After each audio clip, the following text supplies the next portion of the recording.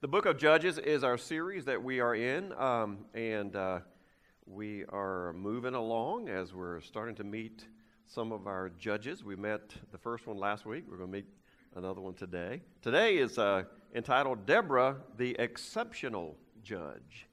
The Exceptional Judge. Throughout history, there's been a constant tension between the sexes, right? Who's in charge?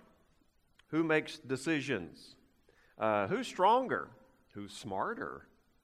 Who's the best cook? Who's the best driver? Who's the most organized? Who's the most creative? Who gets to choose what we watch on TV? Some roles tend to be dominated by one sex or the other. We understand that. While there are exceptions, and there's always exceptions, most mechanics are men. Most mechanics are men, and most secretaries are women. And when there are exceptions to those rules, we stand up and notice, don't we? You know, we say, wow, look, they got a lady mechanic. You don't see that much. Or that business has a male secretary. I don't know if I've ever seen one of those. I don't think I have. Recently, you may have seen female referees in the NFL. Those of you who watch that, you might have seen that. In fact, the very first one started 7 years ago, and her name is Sarah Thomas. This is her right here.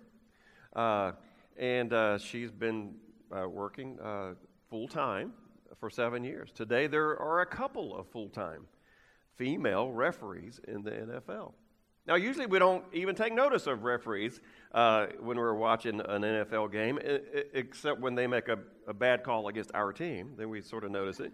But announcers have made a point to notice the female NFL referees because it's just not common, and it's new. And so we pay attention to that exception in the NFL. Throughout history, leadership among nations and kingdoms has been dominated by men. Yes, there are exceptions. In some countries, like in England, when there is no male heir to the throne, well, the daughter, or the female heir, takes the throne. I've been living with Queen Elizabeth for how many? I think she's 99 or something, 98 something. She's the heir, but it's rare. Most rulers in history have been men.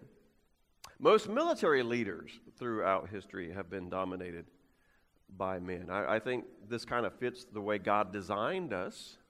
Women are natural nurturers, and they specialize in providing comfort and care, while men like to destroy things. Several years ago, we had our grandchildren over the house, and 3 granddaughters were in the room, and they were having a nice tea party. And they were sitting around a little table, and it was quiet, and the little chinkling cups, and they had their little fingers sticking up, and they were drinking their tea. And all of a sudden, out of the door burst my grandson, and he arrested everybody.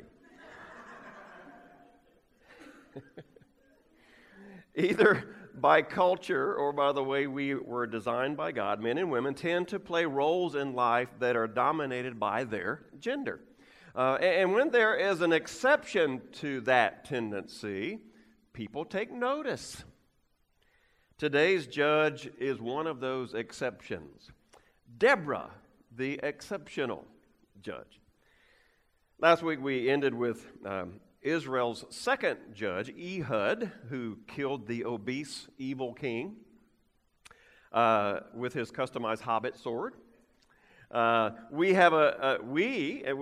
saw at the end there last week, saw that we have a specialized weapon too, just like Ehud did, along with a whole suit of specialized armor that we can use to defend against and defeat the evil that you and I face each day. Our weapon is the Word of God.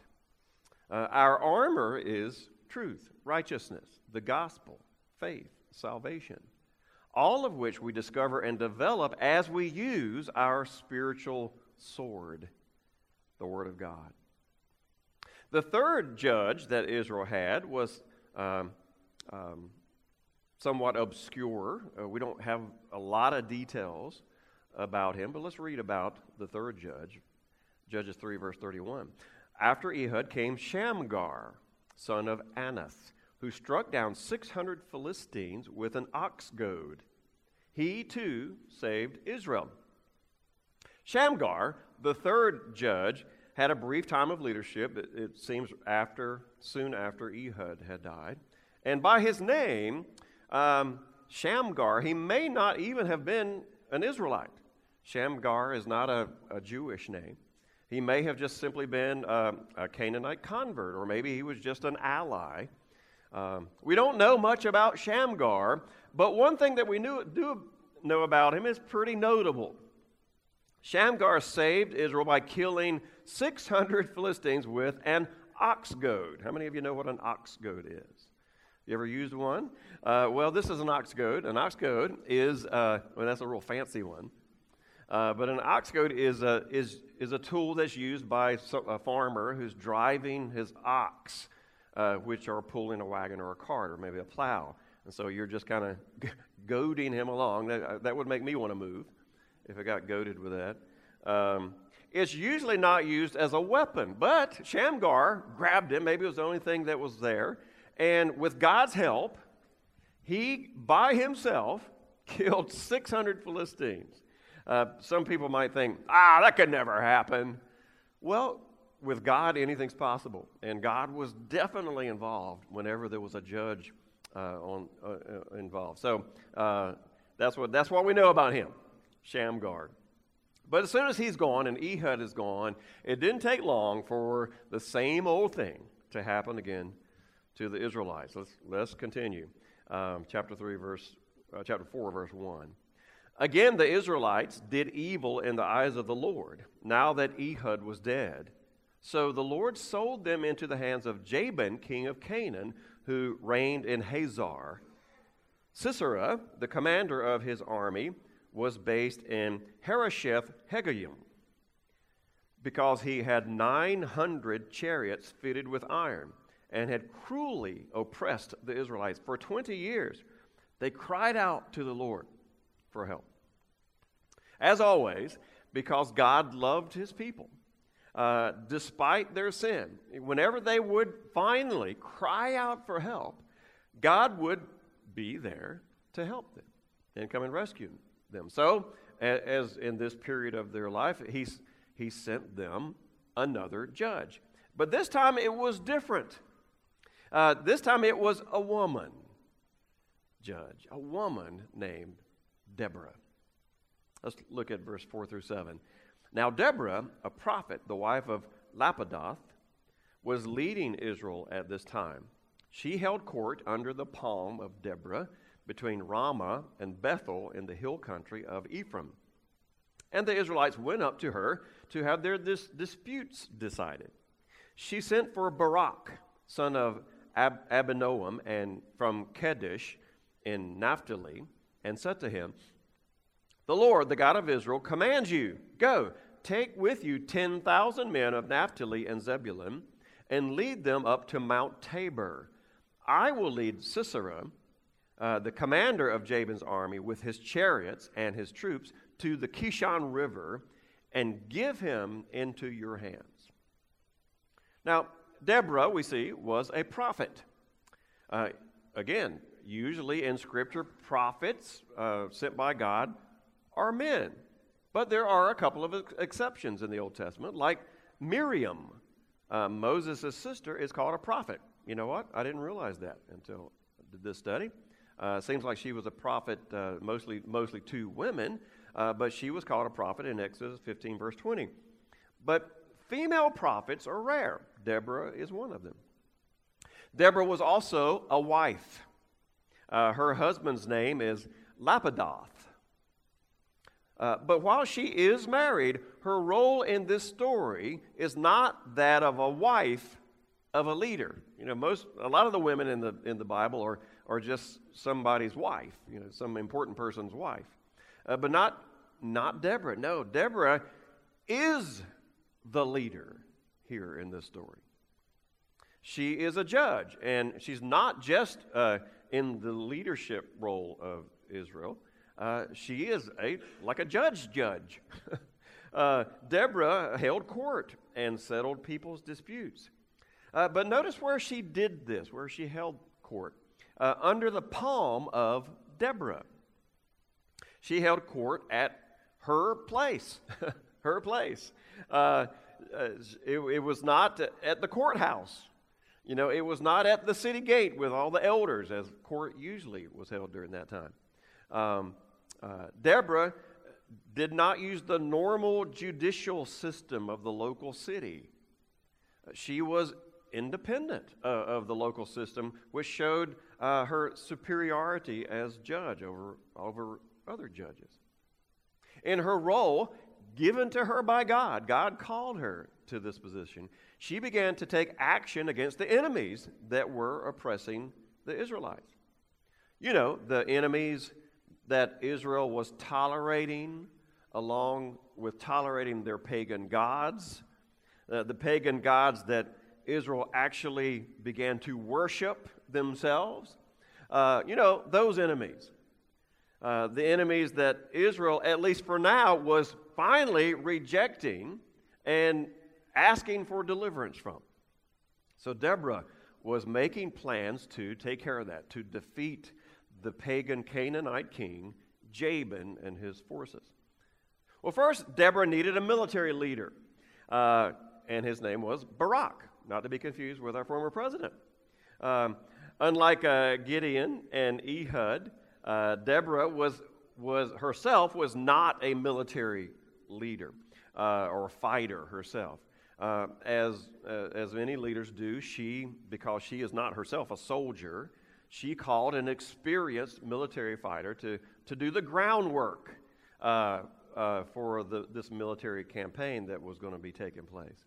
So she instructs Barak to gather 10,000 men from the two tribes of Naphtali and Zebulun. Naphtali is Barak's tribe, and then the neighboring tribe of Zebulun. 10,000 men from those two tribes.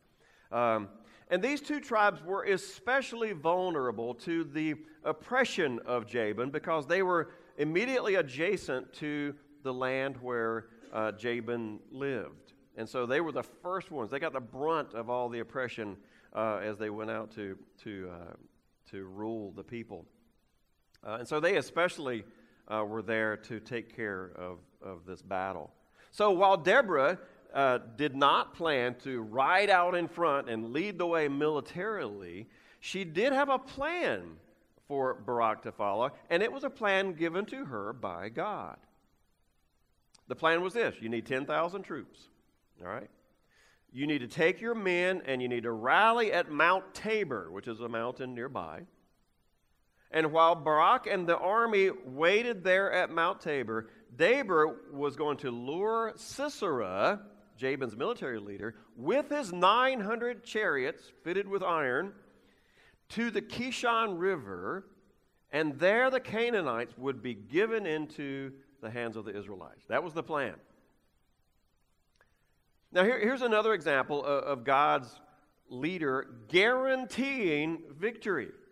Guaranteeing victory. You know, it wasn't, and hopefully this will all work out and we'll be the victors. And it wasn't, and maybe, you never know, there's a good chance that, we might win this one. No, it was the enemy will be given into your hands.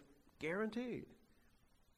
All God wanted throughout history and even today, all God wants is someone to step up and put their total and complete trust in Him. That's all He wants. He's the one that's got all the power. He's the one that's got the strength to take care of enemies. If we'll just put our total and complete trust and faith in Him, He will give us the victory of whatever we're facing. And Deborah was ready to do that and did that. But here comes a different twist to the story. Barak, the strong, manly man, who would be actually leading the army, he decides that he needed Deborah, a woman, to go with him. Look at verse 8. Barak said to her, If you go with me, I will go. But if you don't go with me, I won't go. I'm only going to do this if you come with me, Deborah. You don't go, I don't go. Now, this was strange, I think, because most men of that time, or any time, really, would tend to want to show their independence from a woman who was telling them what to do. A lot of men don't want to be ordered around by a woman. Right or wrong, that's just the way it is with men, especially a tough military general. I don't need some woman to tell me what to do. But Barak not only didn't mind Deborah's orders, but he insisted, I want you to come with me, even if there's a price to pay. And there was. Here's the price, verse 9. Certainly I will go with you, said Deborah, but because of the course you're taking, the honor will not be yours. For the Lord will deliver Sisera into the hands of a woman. So Deborah went with Barak to Kadesh. Okay, Barak, I'll go with you. But if I do, a woman's going to be honored for the victory, not you. You need to understand that. Many generals have large egos, don't they? And they love the praise that they get for their wisdom and their courage in leading the battle.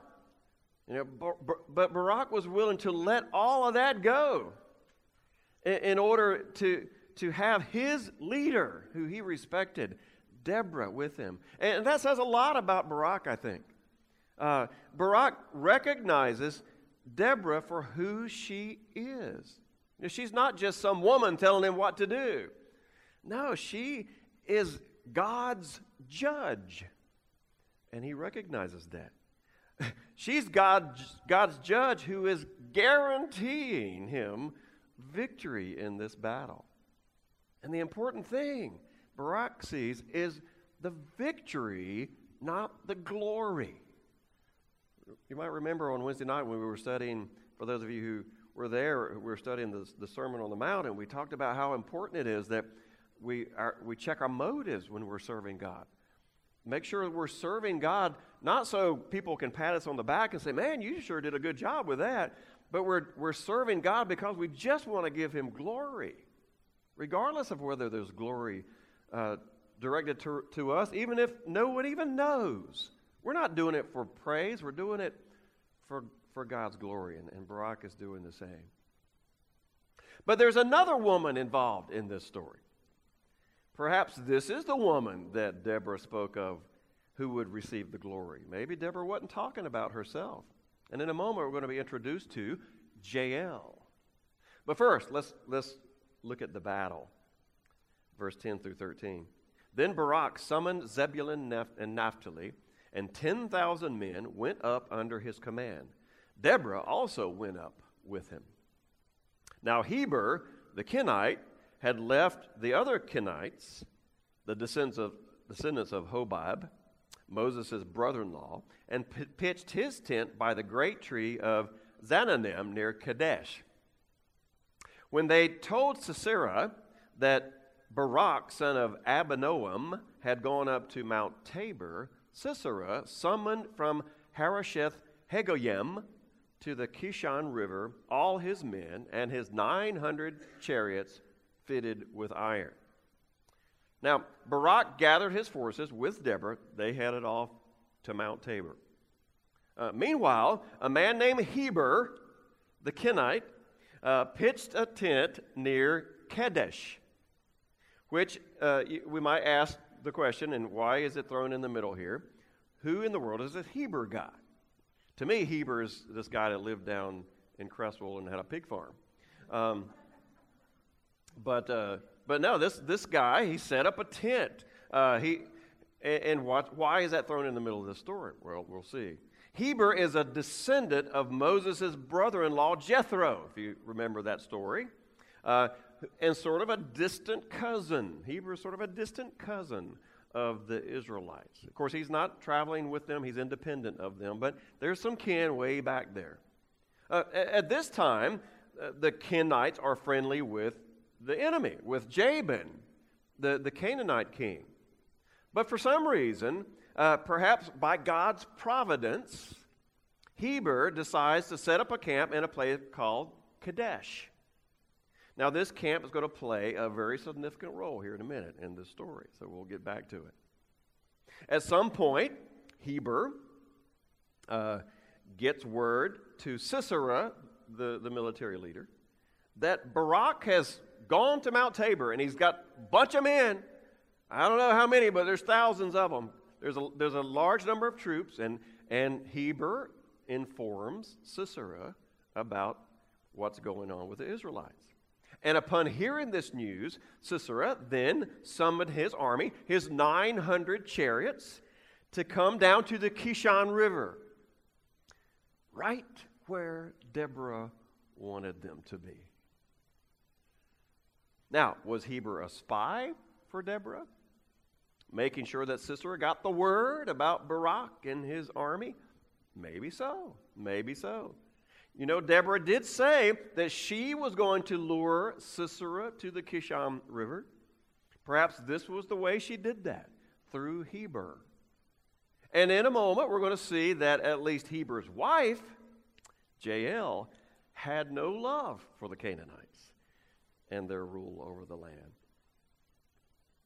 So let's see how the battle plays out, verse 14 through 17. Then Deborah said to Barak, "Go, this is the day the Lord has given Sisera into your hands. Has not the Lord gone ahead of you?" So Barak went down Mount Tabor with 10,000 men following him. At Barak's advance, the Lord routed Sisera and all his chariots and army by the sword. And Sisera got down from his chariot and fled on foot. Barak pursued the chariots and army as far as Harosheth-Hagoyim, and all Sisera's troops fell by the sword. Not a man was left. Sisera, meanwhile, fled on foot to the tent of Jael, the wife of Heber the Kenite, because there was an alliance between Jabin, king of Hazor, and the family of Heber the Kenite. So the battle was set. The Canaanite forces were right where Deborah wanted them to be. Barak was ready with his 10,000 troops. Deborah gives the order, "All right, go, go. Has not the Lord gone ahead of you?" I don't know about you, but if I'm ever going to be in a military battle as a soldier, this is the kind of battle I want to be in. The one where the Lord goes ahead of me and guarantees me victory. That's the battle I want to be in. Barak leads his troops down the mountain into the Kishon Valley. And did you catch what the text said?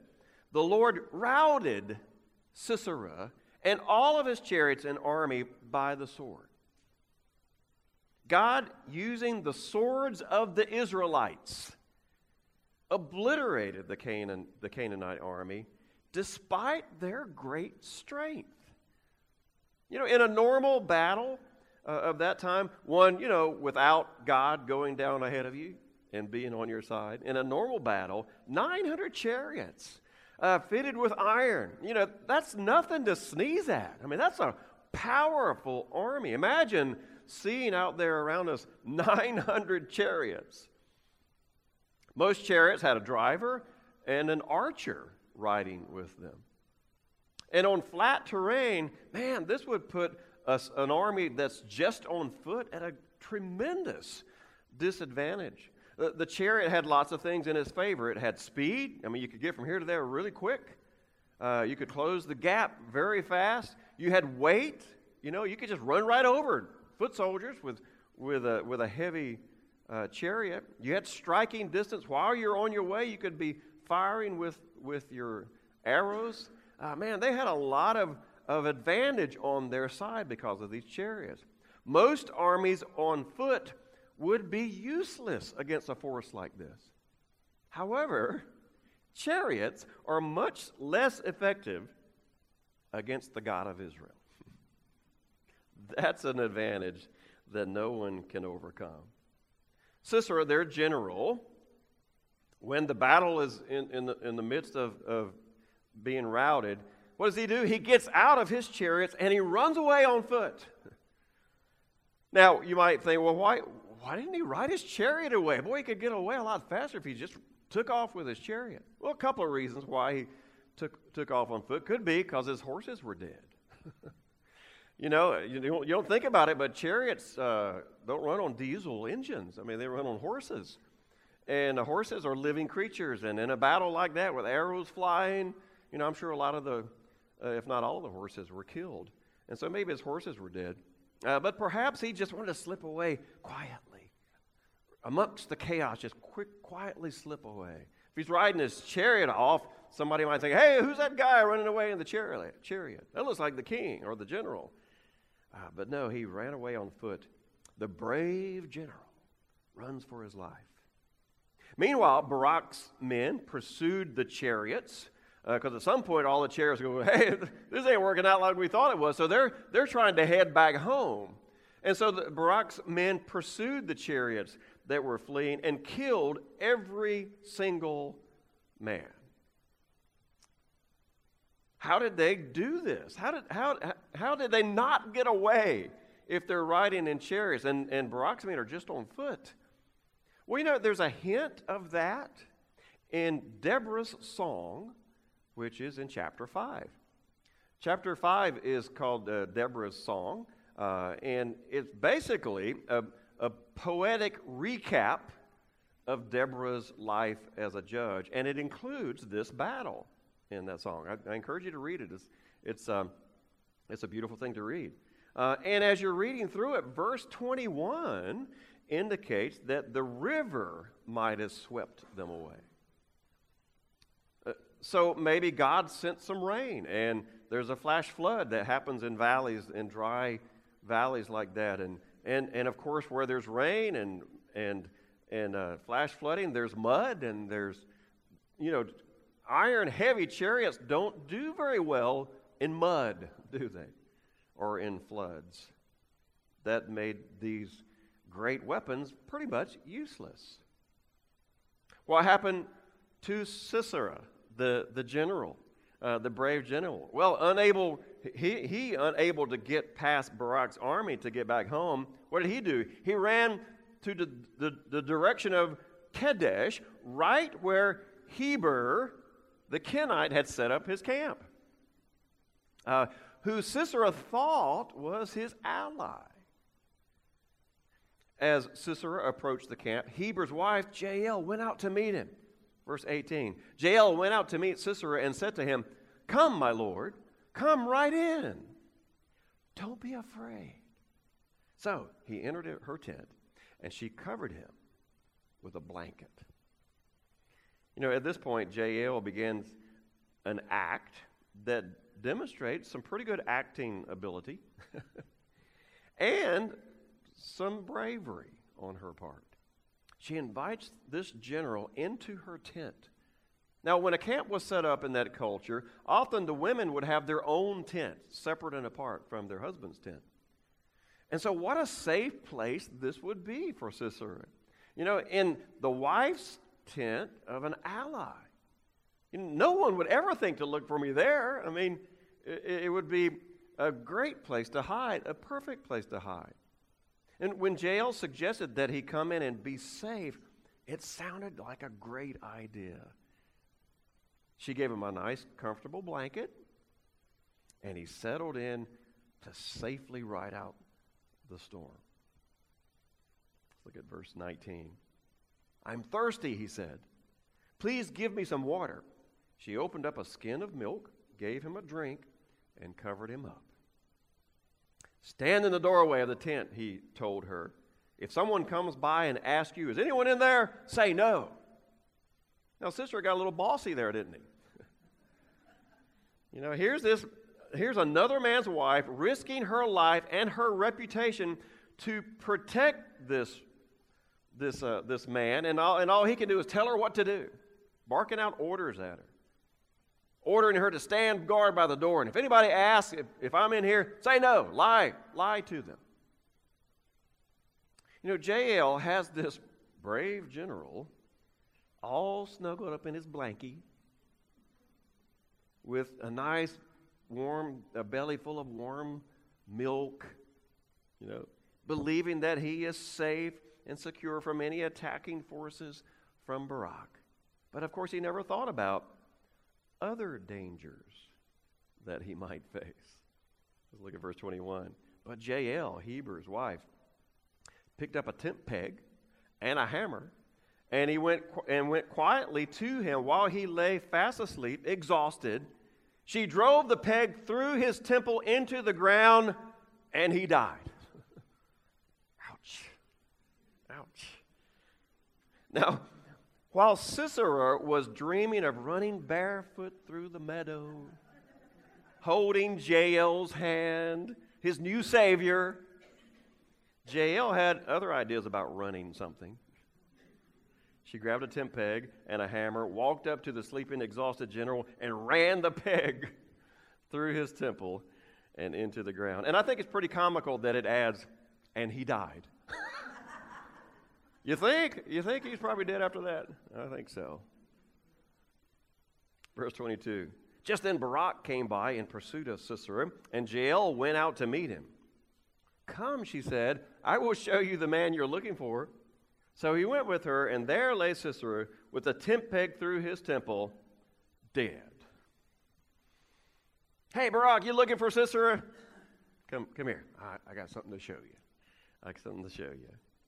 And there lay the general, as dead as a doornail or a tent peg.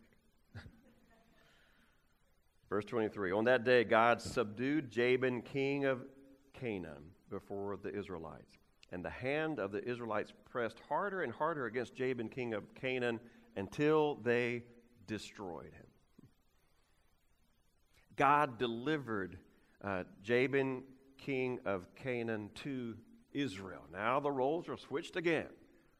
That happens over and over again for Israel. God won the battle.